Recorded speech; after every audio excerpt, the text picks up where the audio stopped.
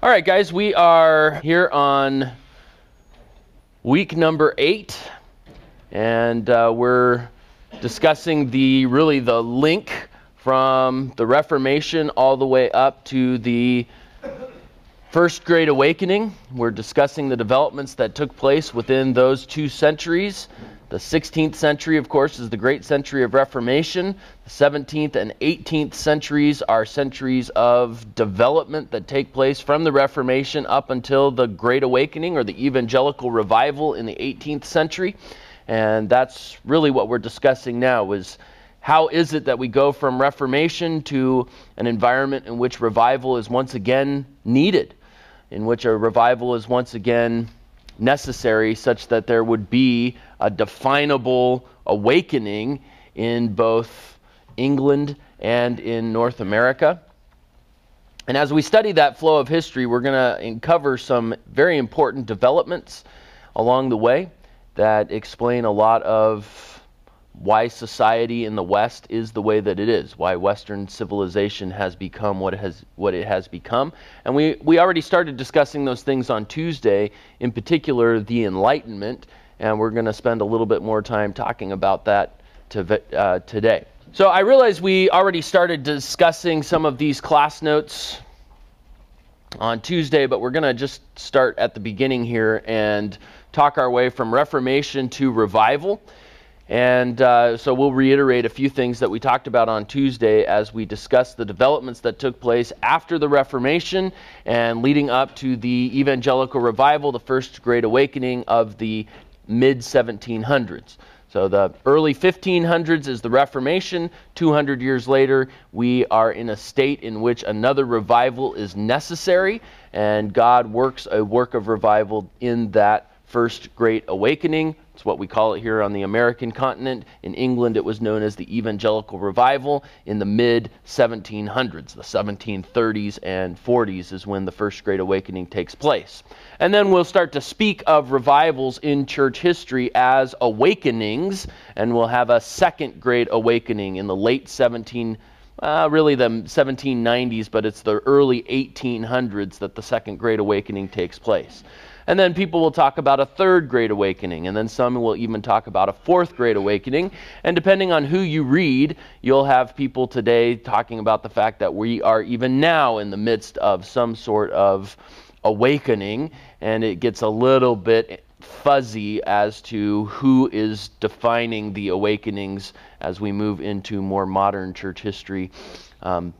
If you read charismatic authors, for example, they'll look at the charismatic movement as some sort of a great awakening, and we might take issue with their definition of it at that point. But in any case, the Reformation, in this class, of course, that's where we started. The Reformation stands as a great revival in the history of the church, and then 200 years later, at least in English-speaking church history, we have another great revival, and now we're connecting those two events in this lecture.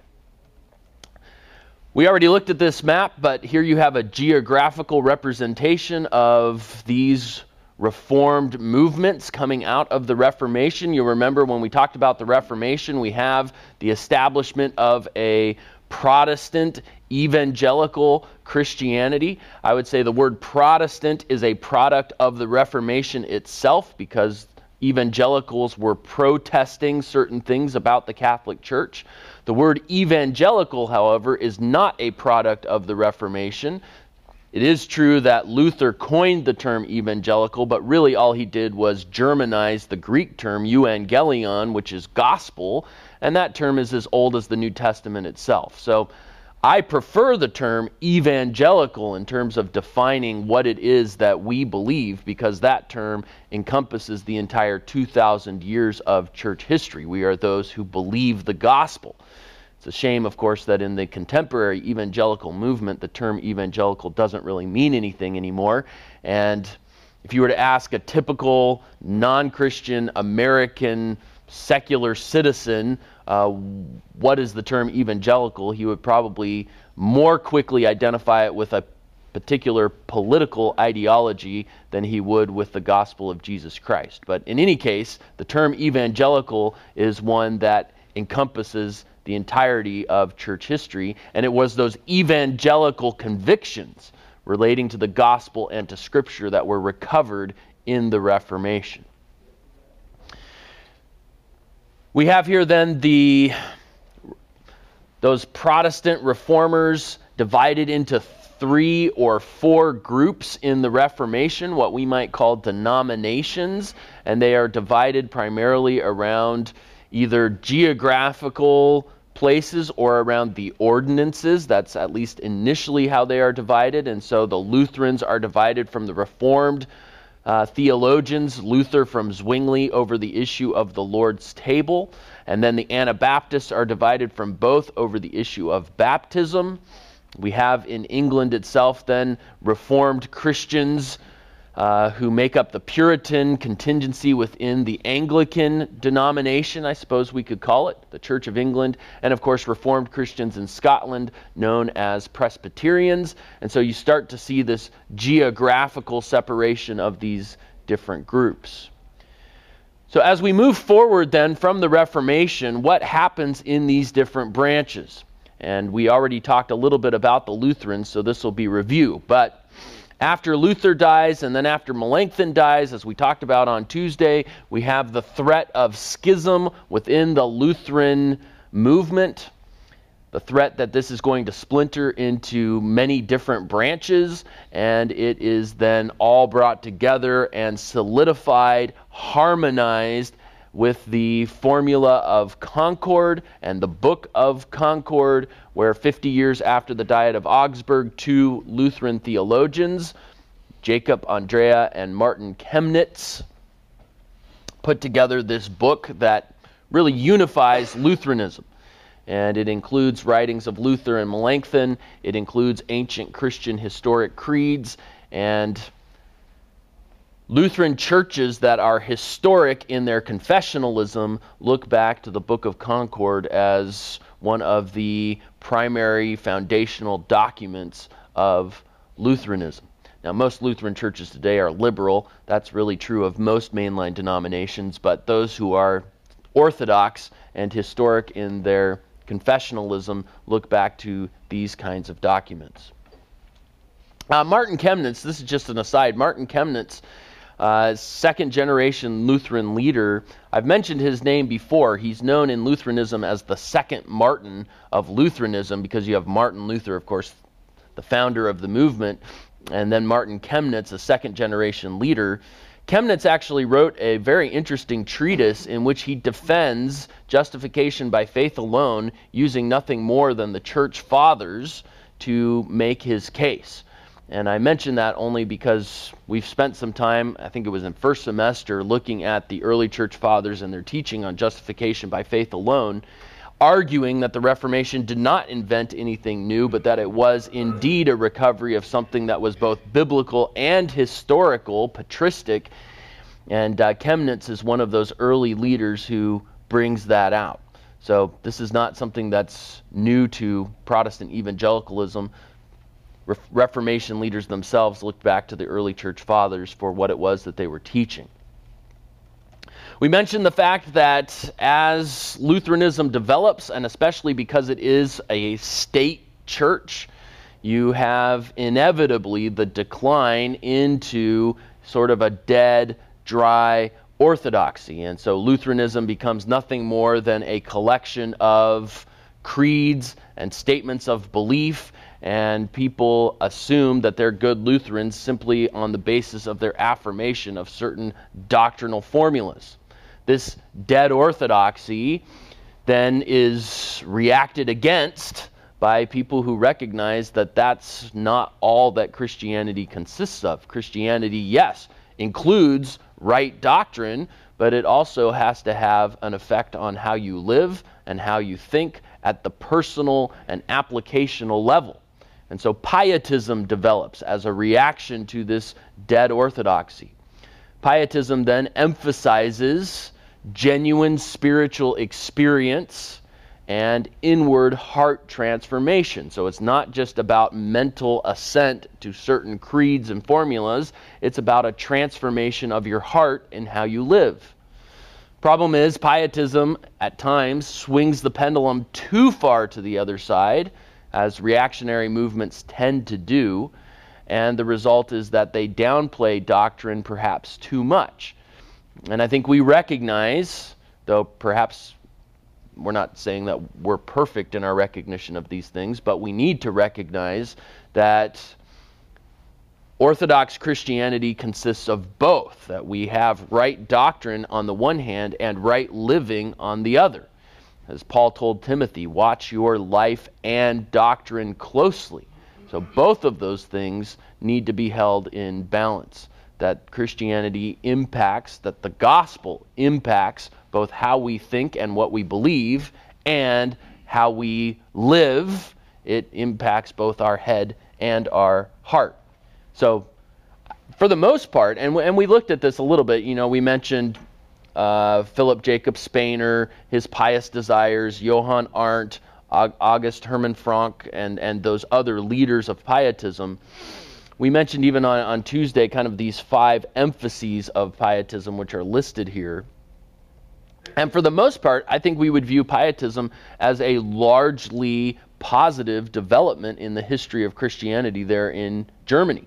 Certainly the pietists, in particular the Moravian movement under Zinzendorf, the Moravian movement had a significant impact on the conversion even of John Wesley. And so there's a lot of pietism that is expressed in the First Great Awakening, what in England is called the Evangelical Revival, and even some of the language of modern evangelicalism comes from that evangelical revival, comes from the pietists. So the emphasis on the new birth, the emphasis on being born again. Are you born again? That language is really pietist language, because it's not, do you believe the creeds? It's, have you been changed by the gospel? And certainly we would recognize that as being a very positive development, as being a very biblical development. I mean, that's John 3, Nicodemus and Jesus. Jesus saying to Nicodemus, you must be born again. You must be born from above.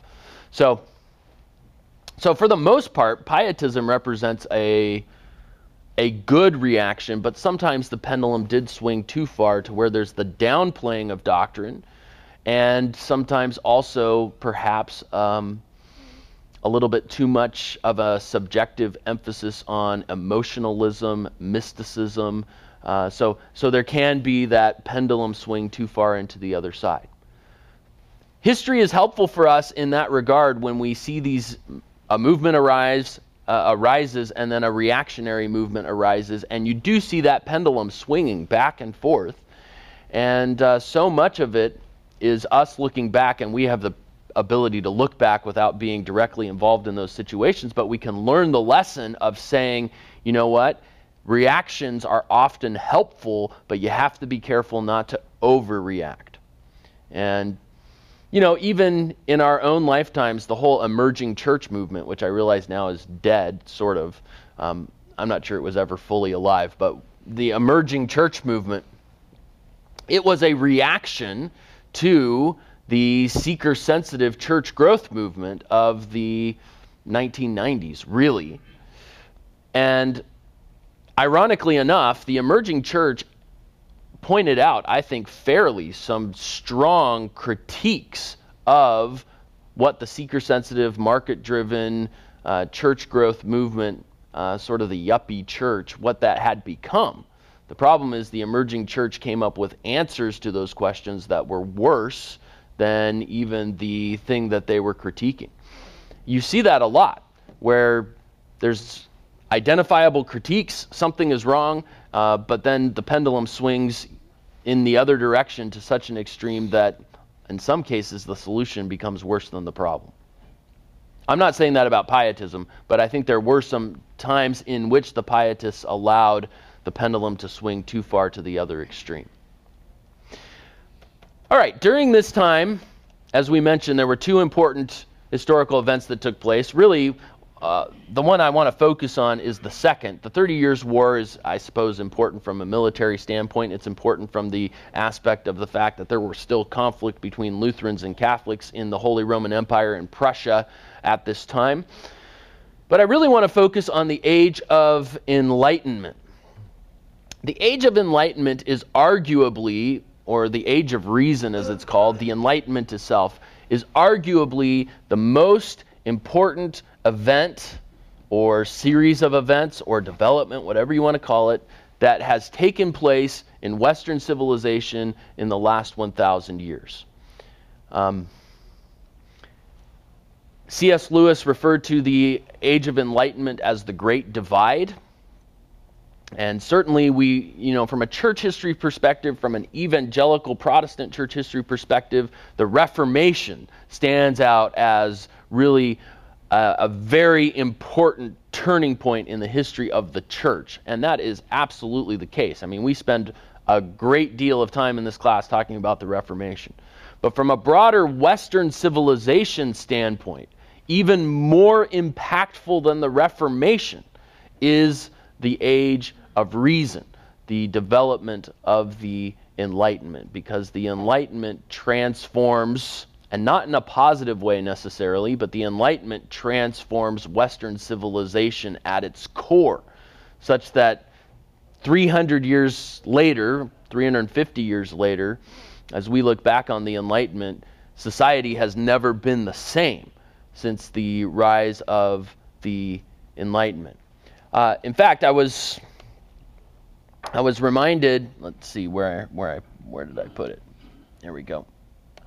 I was reminded of an article by Carl Trueman, who teaches historical theology over at Westminster, and this was an article in which he talks about how church historians are always cynical and pessimistic. And that's because they have seen everything tried at some point in church history from a human perspective and seen it fail. And so Trueman's talking about how that pessimism is actually good for the church because church history gives perspective to all the new trends and fads that come along the way. I'm not quite as pessimistic perhaps as Trueman is. And ultimately, of course, pessimism or optimism, the optimism for Christians comes from having our hope in the Lord and not in the different waves of development in different aspects of trends and those kinds of things. But in any case, I found this article to be really interesting and helpful because of what he says about history itself. Because right here in these paragraphs, this is, by the way, this is an article on the Reformation 21 blog from April of 2011, if you're interested in looking it up. He says this: enter the church historians. Any intellectual historian of any merit will tell you that the last 1,000 years in the West have only produced two moments of paradigm-shifting significance, and neither of them was the Reformation. That might be a slight overstatement, but it's got good shock value, and so I appreciate that. I think the Reformation does have paradigm-shifting significance, but it would probably be third on this list of two.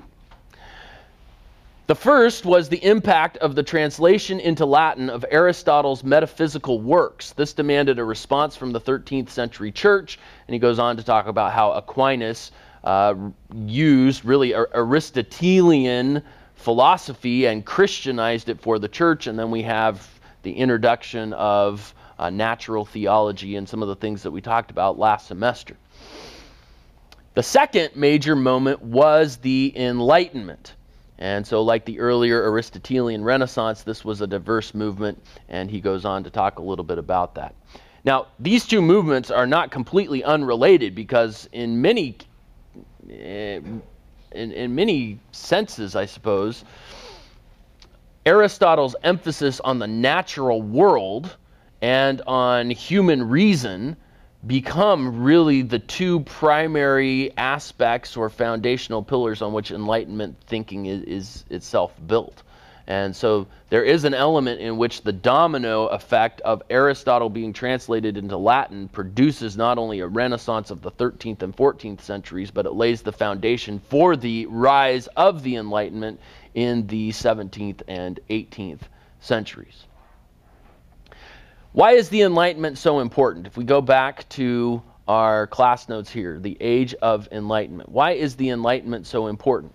The Enlightenment, and Trueman uses the term of paradigm-shifting significance. The Enlightenment is important because it represents a shift in the authority by which people in Western civilization base their worldview.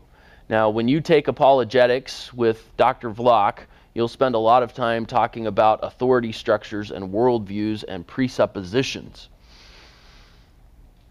Presuppositionalism, of course, is the idea that everything ultimately comes back to the authority structure on which a worldview is built. The touchstone, foundational principles on which you base the way that you view reality. Up to this point in Western history, at least since Constantine's conversion to Christianity and the Christianization of Rome, and then the Western European countries that grew out of that, the main authority structure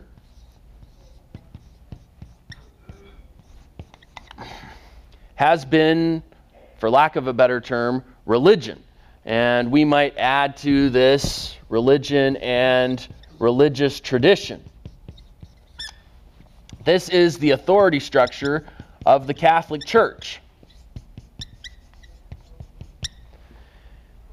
The medieval Catholic Church is, the way that they view the world is through the lens of starting with religious tradition as their authority structure. The Reformation comes along, and again, this is not something new, but the Reformation recovers revelation as the authority structure on which people ought to view reality.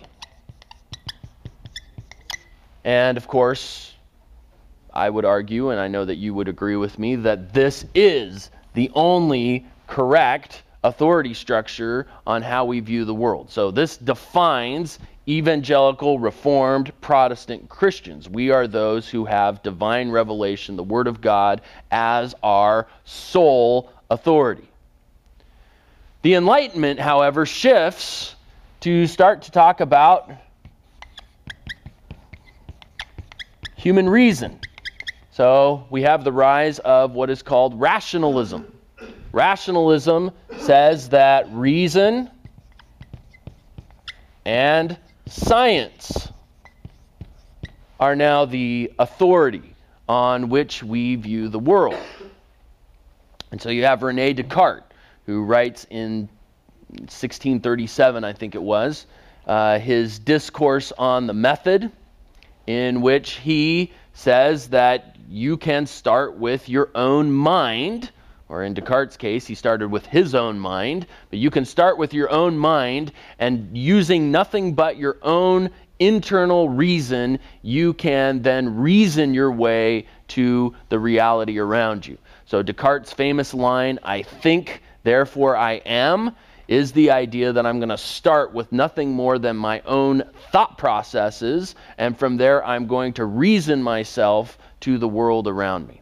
So human reason now begins to be the foundation on which people think about reality. Then you have Sir Francis Bacon, who introduces and invents, or develops, I suppose would be a better way to say it, the scientific method. And so John Locke in the early 1700s, late 1600s, is one who begins to talk about empiricism and the empirical method as being really the only way in which we should view the world.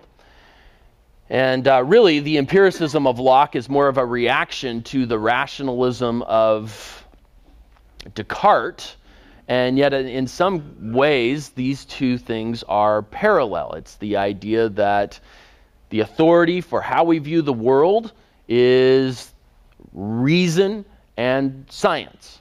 And we still see that today. And the development, philosophically, the development of this is going to lead to, my marker's gone, it's going to lead to modernism.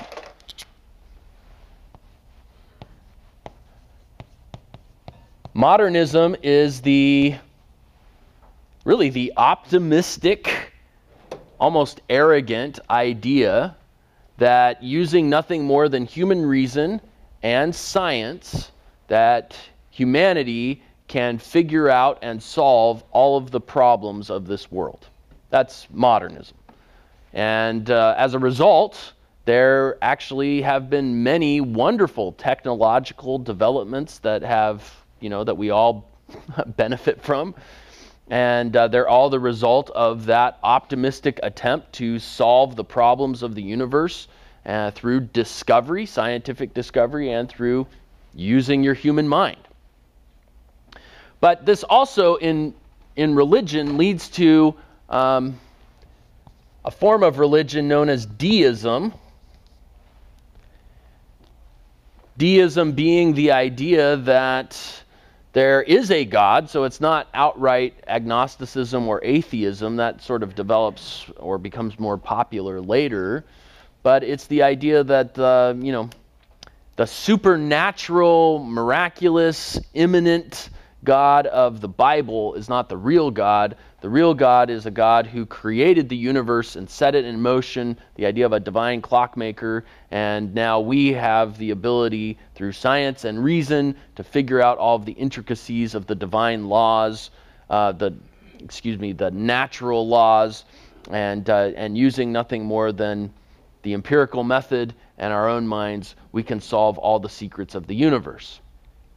Now, in our own lifetimes, you guys are seeing another shift that's taking place, which is a response to modernism, which is the recognition that even though we've been able to do a lot through science and reason, we haven't been able to actually solve the most basic problems that we face in this world.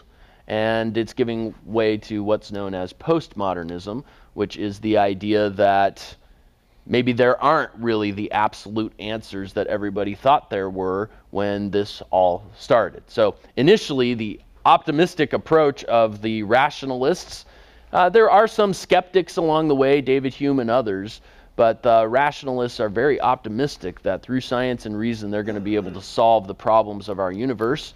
And 300 years later, people are realizing maybe it's done a lot, but maybe it hasn't solved all the problems we thought it would solve.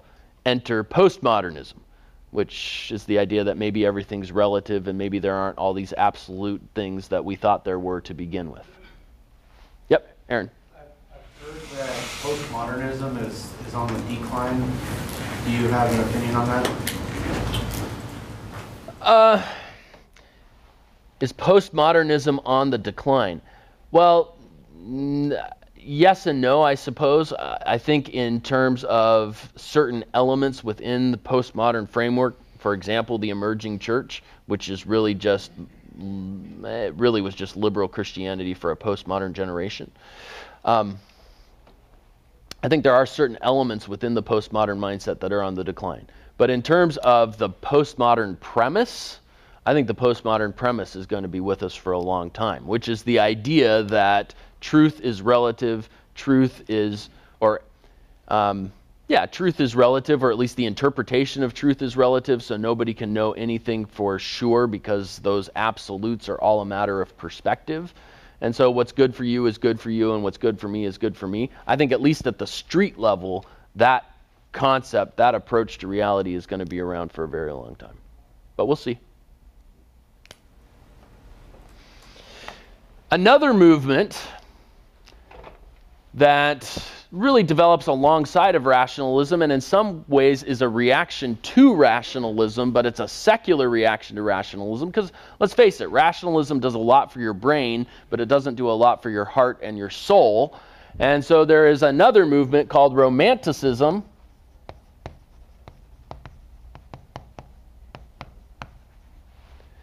And Romanticism is the emphasis on feelings and emotion, on beauty, art, music, poetry.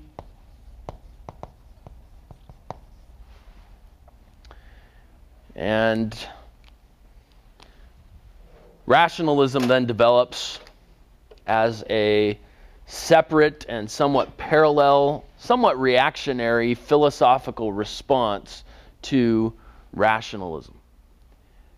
Now, the church is going to be affected by both of these new philosophical movements, and the impact is not going to be a good impact. And we'll talk more about that as we go through the class. One of the things that's kind of interesting that we see here is up to this point in church history, philosophy as a subject matter has always been a subset of theology.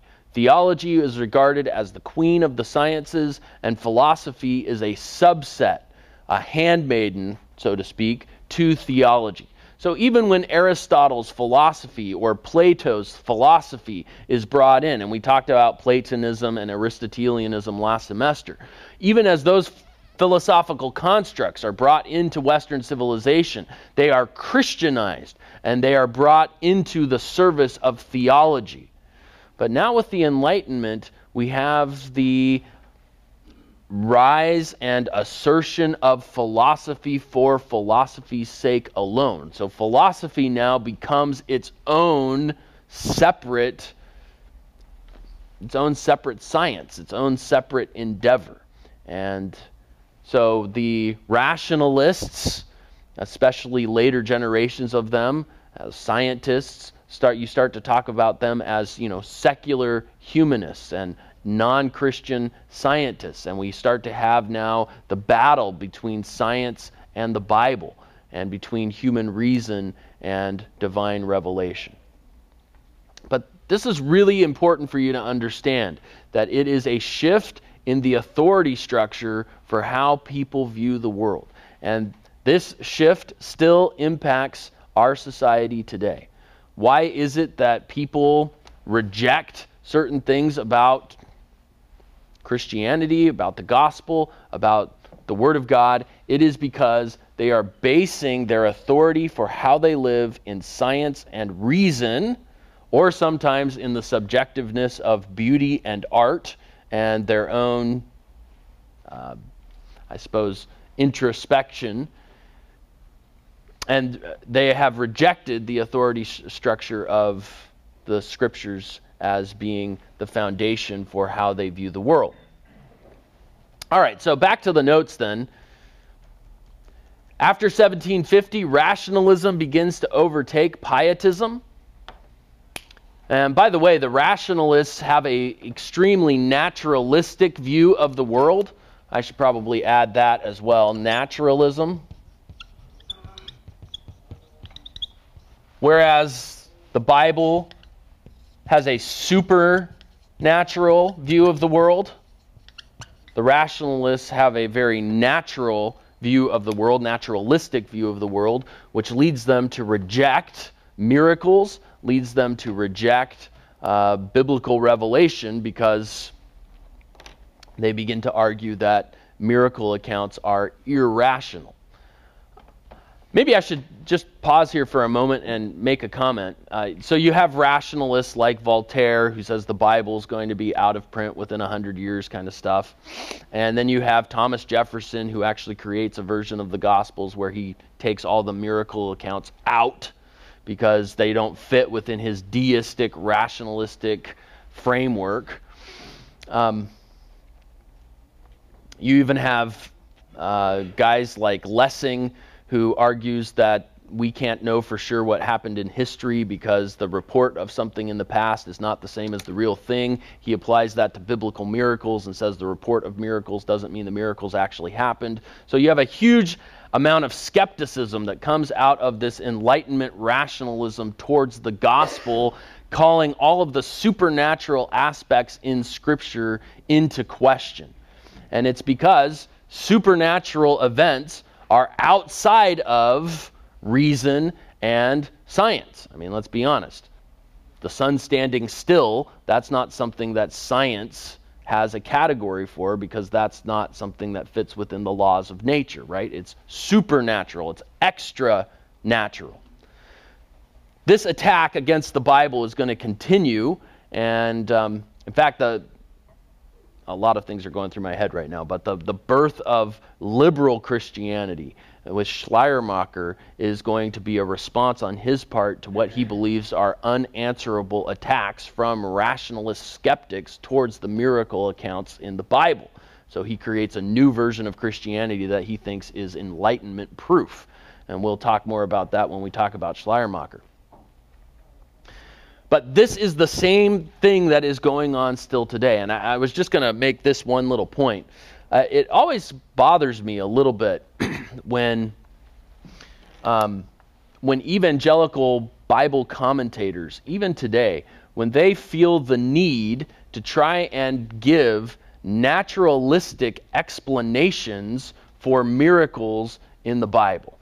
Okay, so sometimes it's really bad when you've got liberal theologians who are talking about Christ feeding the 5,000 and they come up with explanations about how people shared their lunches to meet all of those needs. Or you even have some who say Christ wasn't walking on the water, he was walking next to the water. And, you know, it's an attempt to explain away the miracle in order to make it fit within a rationalistic framework.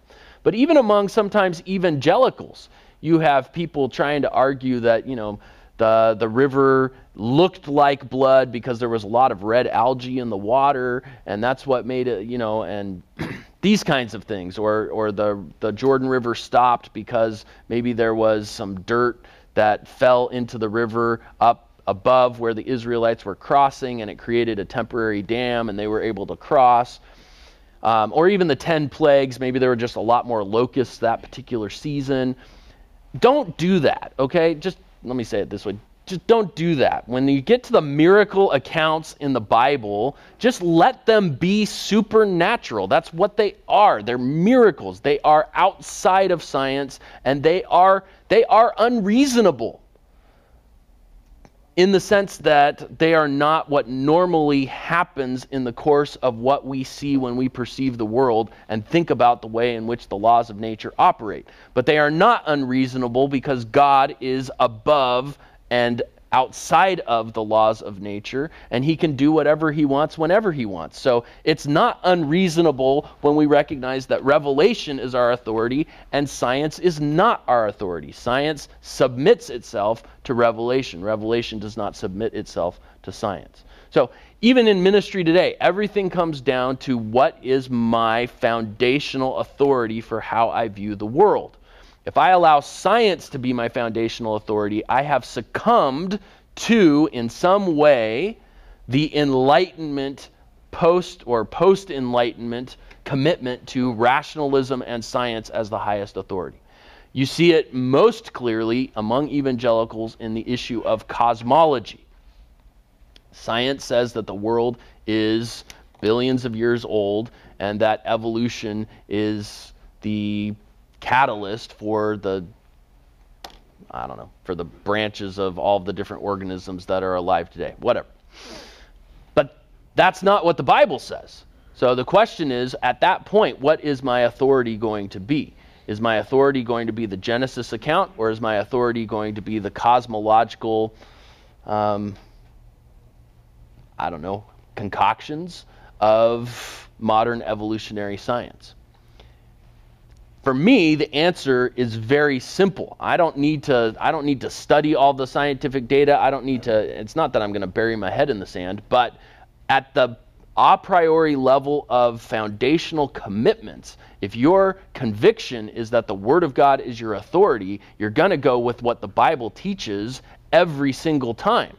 And you're going to then interpret the scientific data in a way that corresponds to the revelation of Scripture.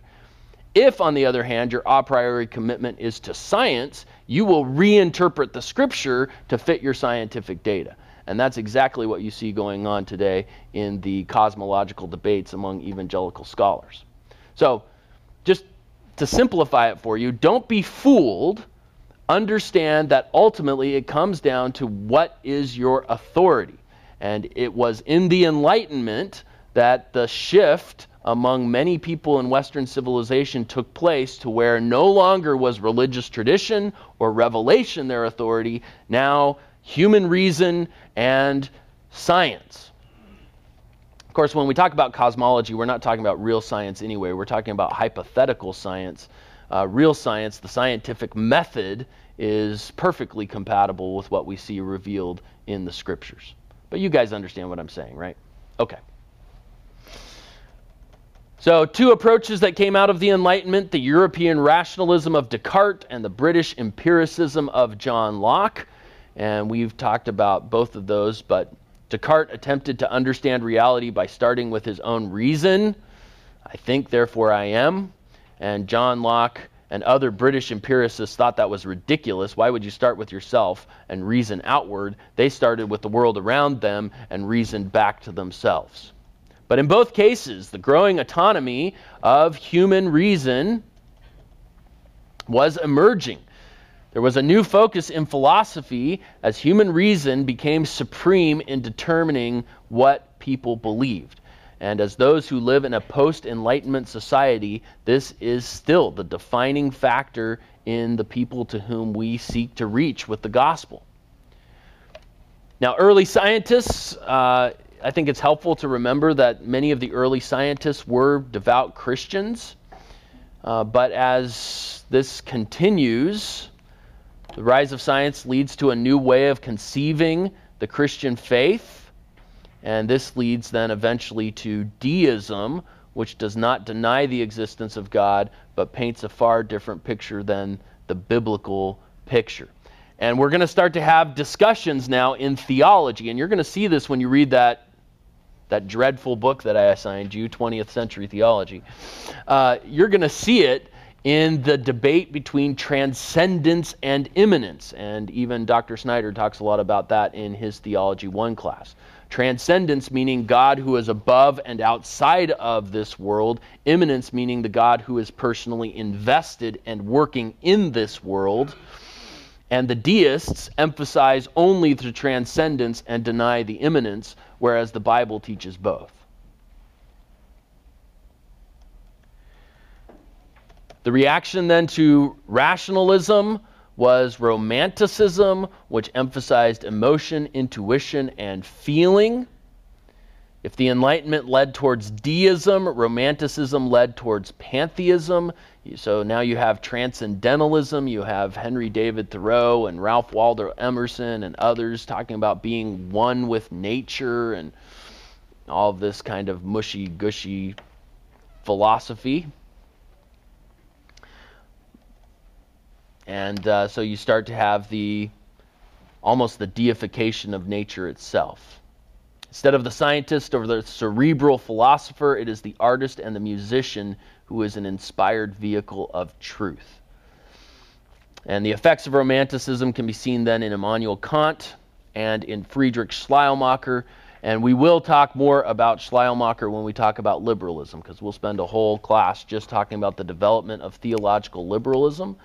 But essentially, as I already mentioned briefly, Schleiermacher, when he encountered he grew up in a Lutheran family which would have emphasized revelation as the authority. But when he encountered the attack of rationalism, he felt like that attack was so strong that his belief, his faith was utterly shaken, and he felt like he could no longer embrace the historical veracity of the Scriptures, in particular, the historical veracity of those supernatural elements in Scripture. And so he abandoned beliefs in, for example, the substitutionary atonement of Christ, the miracles of Christ, the resurrection.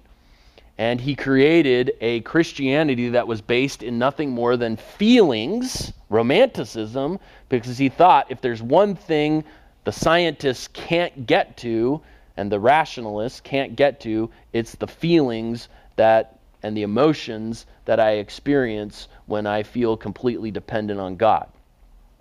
And so the birth of liberal Christianity is the shifting of the foundation on which your Christianity rests from biblical revelation to some other authority. And Schleiermacher was the first to do that, and so he's known as the father of liberal theology. So we'll talk about all of that a little bit later, but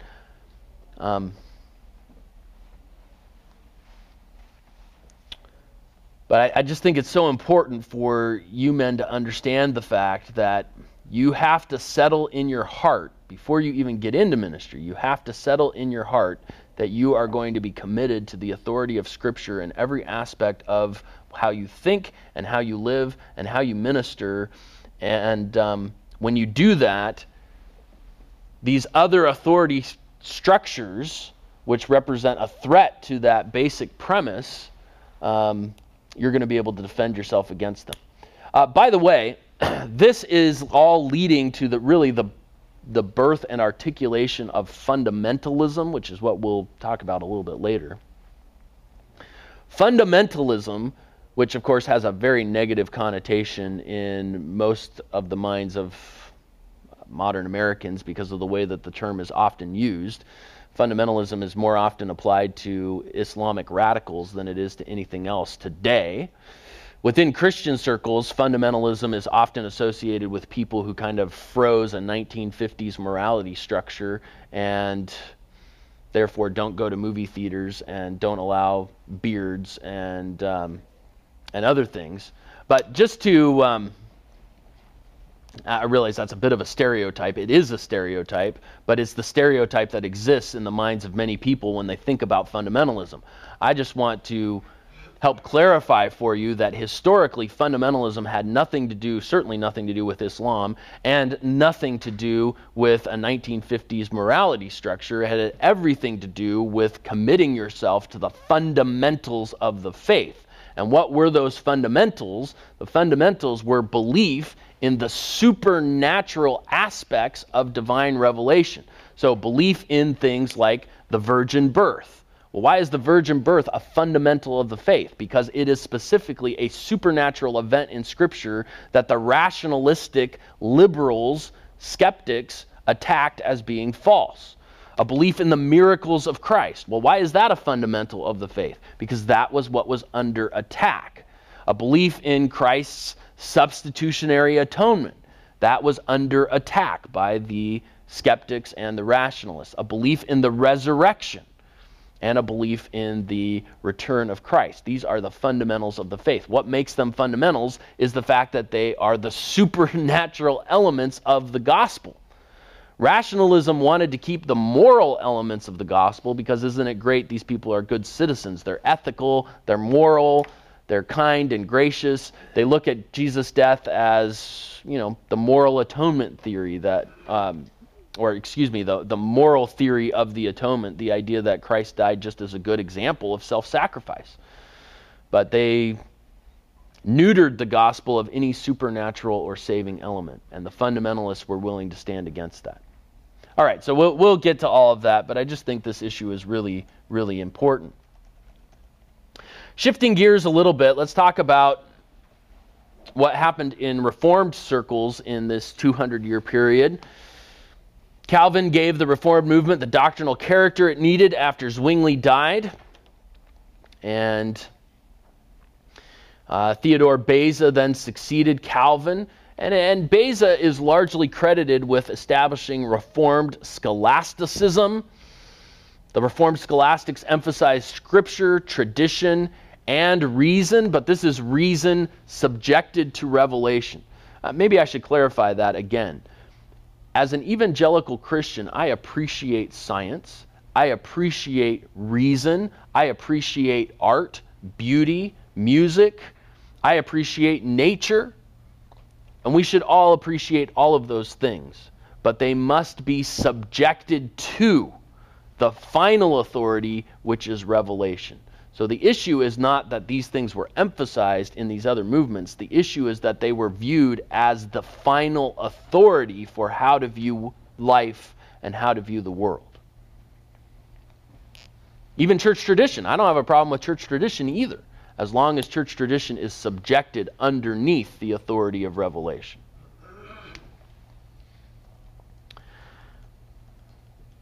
All right, the Heidelberg Catechism, the Synod of Dort, two very important doctrinal statements in the history of the Reform movement. In France, the followers of John Calvin were known as the Huguenots.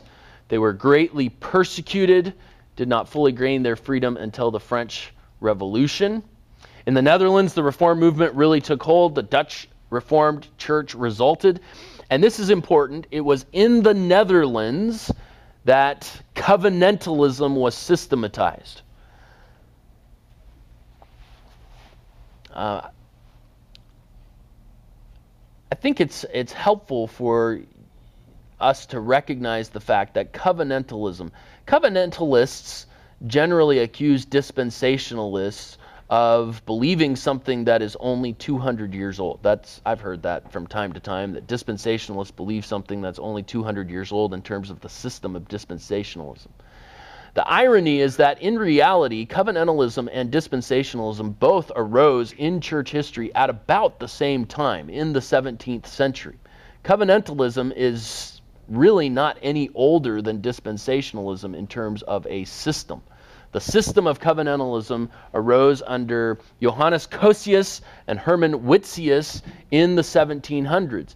And it was also in the 1700s that dispensationalism really started to be articulated. Now, it was John Nelson Darby in the 1800s who popularized it, but he was not the inventor of the system in terms of developing it. There were some English theologians before him who really began to develop dispensationalism.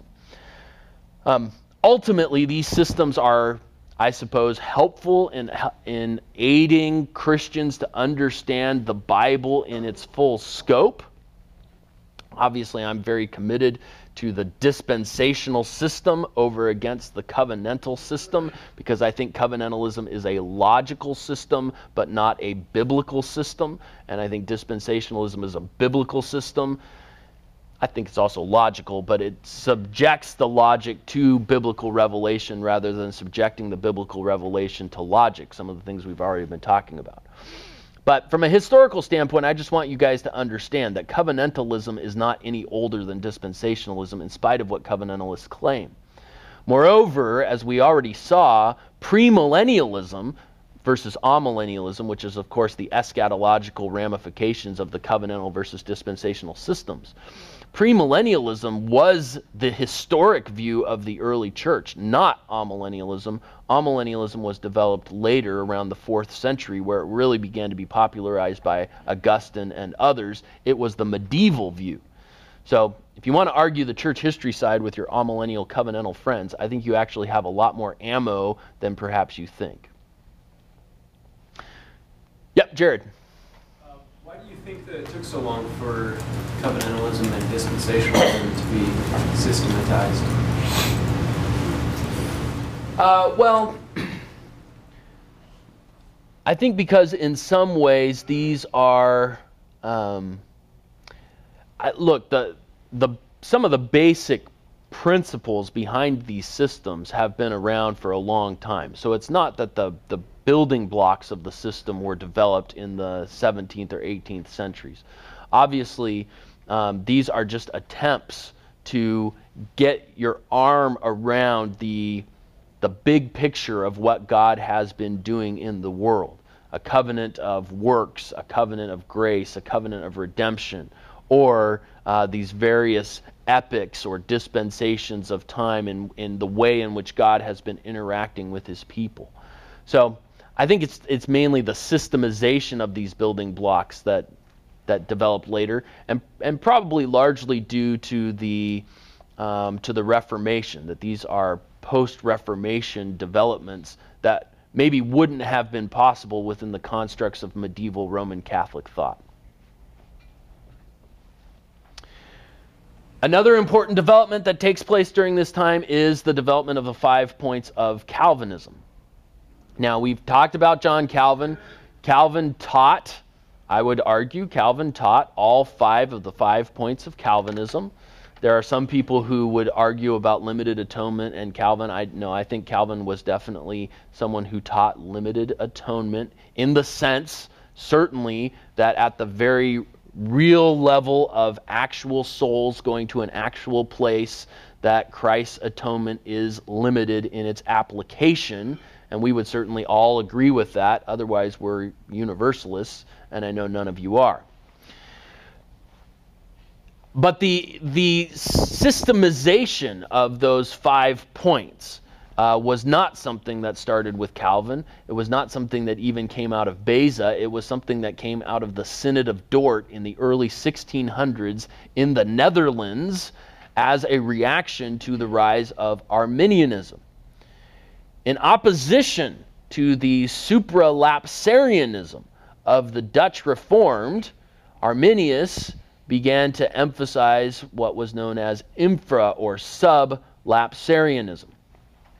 Now, in order to explain this, I've decided to go to a very authoritative source called Wikipedia.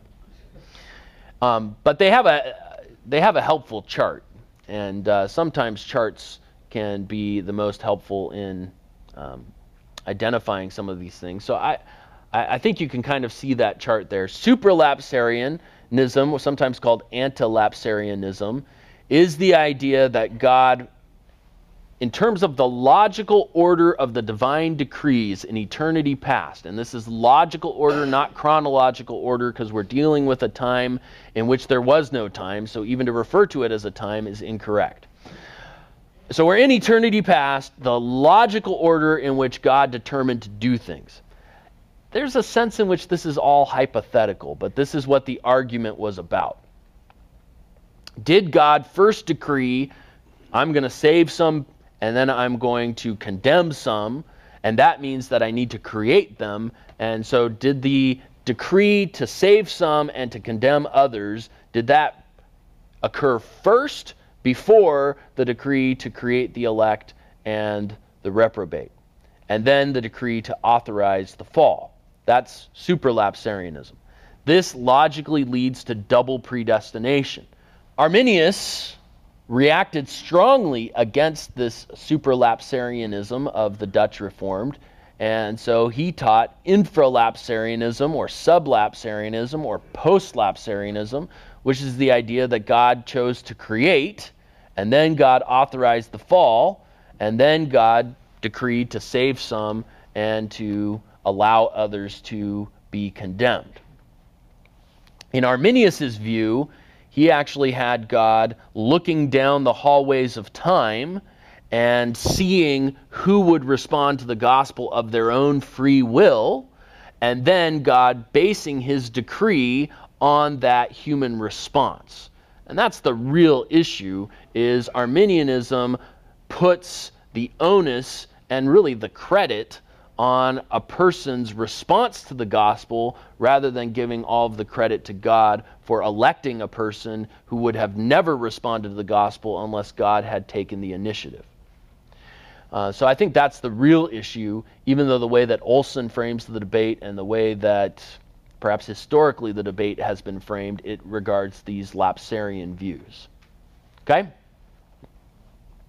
So if we go back to the class notes, in opposition to the supralapsarianism of the Dutch Reformed, one Dutch theologian, Jacob Arminius, Arminius is the Latin form of Hermanson, if you're interested, and Jacob, of course, is the same as James, so it's James Hermanson. Jim Hermanson is the one who came up with this.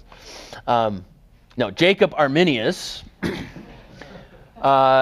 opposed really the teachings of Theodore Beza and then the teachings of the Dutch Reforms. He dies in 1609. His followers present what they call the 5 Articles of Remonstrance, and these 5 articles note their disagreement with Reformed scholasticism. It's not really Arminius versus Calvin, because Arminius was only 3 years old, I think, when Calvin died. Arminius was responding to people who were systematizing certain aspects of Calvinistic thought and perhaps stating it in ways that Calvin himself wouldn't have even stated it. These 5 articles of remonstrance, then, are that against total depravity, so against total depravity, they were teaching that man is able to save, is able of himself to exercise saving faith. And that is the real problem with Arminianism, the emphasis on man's free will. Against irresistible grace, they taught that God's grace can be rejected. Again, it's human free will. So man of his own free will can choose the gospel, a man of his own free will can reject the gospel. Against limited atonement, that the atonement was unlimited in its intention. Against unconditional election, that divine predestination is conditional based on God's foreknowledge of man's response. Again, God looking through the hallways of time to see who of their own free will respond, and then God basing his election on man's initiative. certainly is not the monergistic way in which I think Scripture presents election. And then against the perseverance of the saints, they taught that it is possible for believers to fall from grace and lose their salvation. And there still is, even in America today, a group of Free Will Baptists, a denomination of Baptists, the Free Will Baptists, who would very much, I think, fall in line with these 5 points of remonstrance.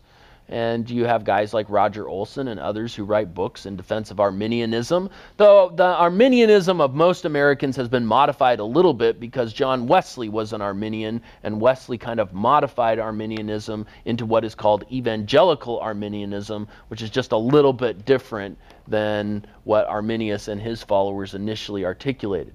So Arminius dies in 1609.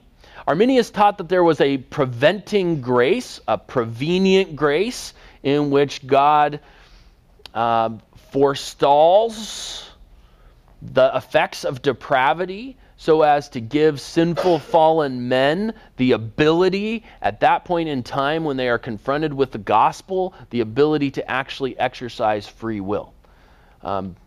This, of course, goes against what Luther wrote in The Bondage of the Will and what Calvin and the other reformers taught, that mankind is so depraved that he will always reject the gospel unless God intervenes.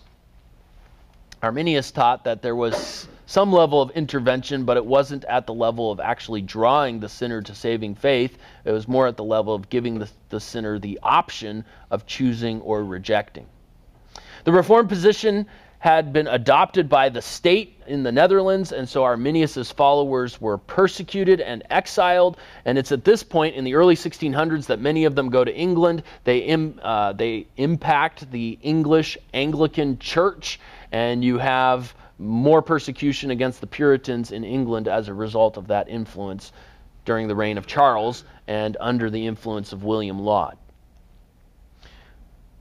So Arminianism condemned, Calvinism firmly espoused at the Synod of Dort, and it is at the Synod of Dort then that there are 5 pronouncements which are given in response to the 5 articles of remonstrance, and those 5 doctrinal formulations, when translated into English, give us the acronym TULIP. So TULIP comes from the Synod of Dort, as the Synod of Dort reacted to Arminius because Arminius had reacted to sort of the hyper-Calvinistic supralapsarianism of some like Beza and the Dutch Reformed, which perhaps is not quite an accurate reflection of what Calvin himself actually taught.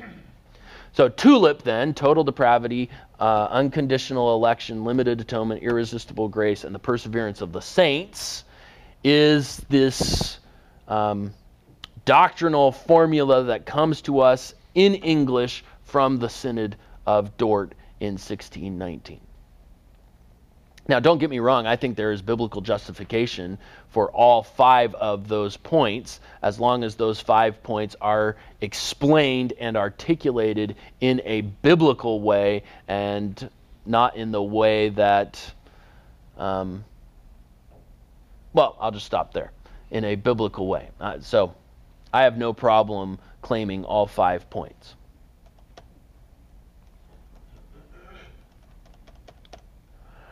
The English Reformation.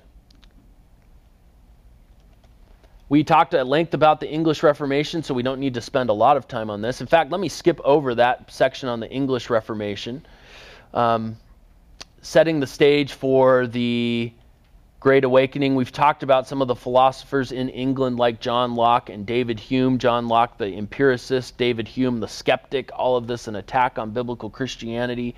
And the net result of this philosophical uprising in England is that we have a great deal of spiritual decline.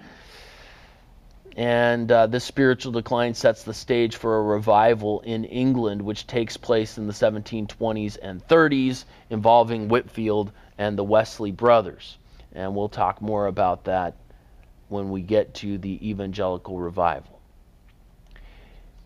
On the American continent, just in the 5 minutes that we have left, we have, of course, the establishment of Puritanism from the Mayflower and from the Great Migration Puritans who came over in the 1620s and the 1630s. We have the establishment of American universities. Harvard is established in 1636. Yale won't be established until 1702. These are schools of divinity. These are schools that train pastors in addition to training others from a distinctly biblical worldview. These are Puritan Christian universities. And of course, they become secularized in the later centuries.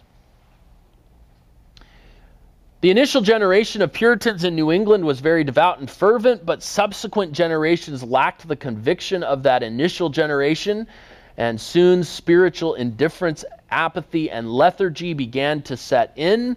In 1643, we have Solomon Stoddard, the grandfather of Jonathan Edwards, who was born. He becomes a pastor of one of the largest churches in Massachusetts, the second largest city in Massachusetts, Northampton. He holds that post for 55 years. So he is really a stalwart, a pillar of Puritan pastoral leadership. Stoddard notices that there is this growing spiritual decline in New England during this time. And he and some of the other Puritan leaders begin to realize that if they don't do something to sort of make a compromise for people to still be involved in church life, that they're going to lose a lot of people coming to their churches. And so Stoddard is generally credited with developing what was called the Halfway Covenant. The Halfway Covenant allowed people who had not, it's infant baptism, so everybody's baptized into the church, but conversion is something that the Puritans recognize takes place later and is kind of this process. The Halfway Covenant allows essentially unconverted people to be members in the church. And Stoddard actually saw it as somewhat of an evangelistic thing, because he thought the best way to evangelize some of these people was to get them into church, and the only way to do that was to make them members of the church. And so he thought this Halfway Covenant would actually be a good thing, but it leads to some pretty sticky situations for his grandson, Jonathan Edwards, who begins to realize that maybe people who aren't saved shouldn't be members of the church. So all of these developments are taking place then over this period of time. In Lutheran circles, it's the dead orthodoxy responded to by pietism, but then the whole thing is engulfed in the Enlightenment. And in the Reformed circles, it is this Reformed scholasticism, which perhaps takes logic a little bit too far, and then a reaction against it, the birth of Arminianism, a reaction to Arminianism, the 5 points of Calvinism, and we still today have Calvinistic versus Arminian debates that go all the way back to the Synod of Dort in the 1618, 1619 period. In the English Reformation, we've talked about that, the birth of Puritanism coming across to America. But within both British and American Puritan circles in the early 1700s, it's the Enlightenment.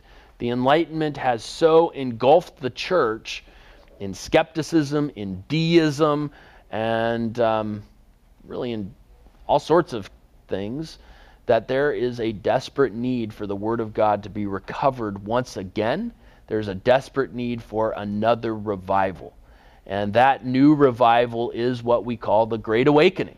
And it is, this won't shock you, but the Great Awakening, the secret of the revival in the Great Awakening is the same thing as the secret of the revival in the Reformation. It is once again a recovery of this as the authority in people's lives. And as the Word of God is once again preached powerfully through Whitefield, through Wesley, through Edwards, people get saved, and the result is revival. But why do we need revival? Because of really the onslaught of rationalism and romanticism.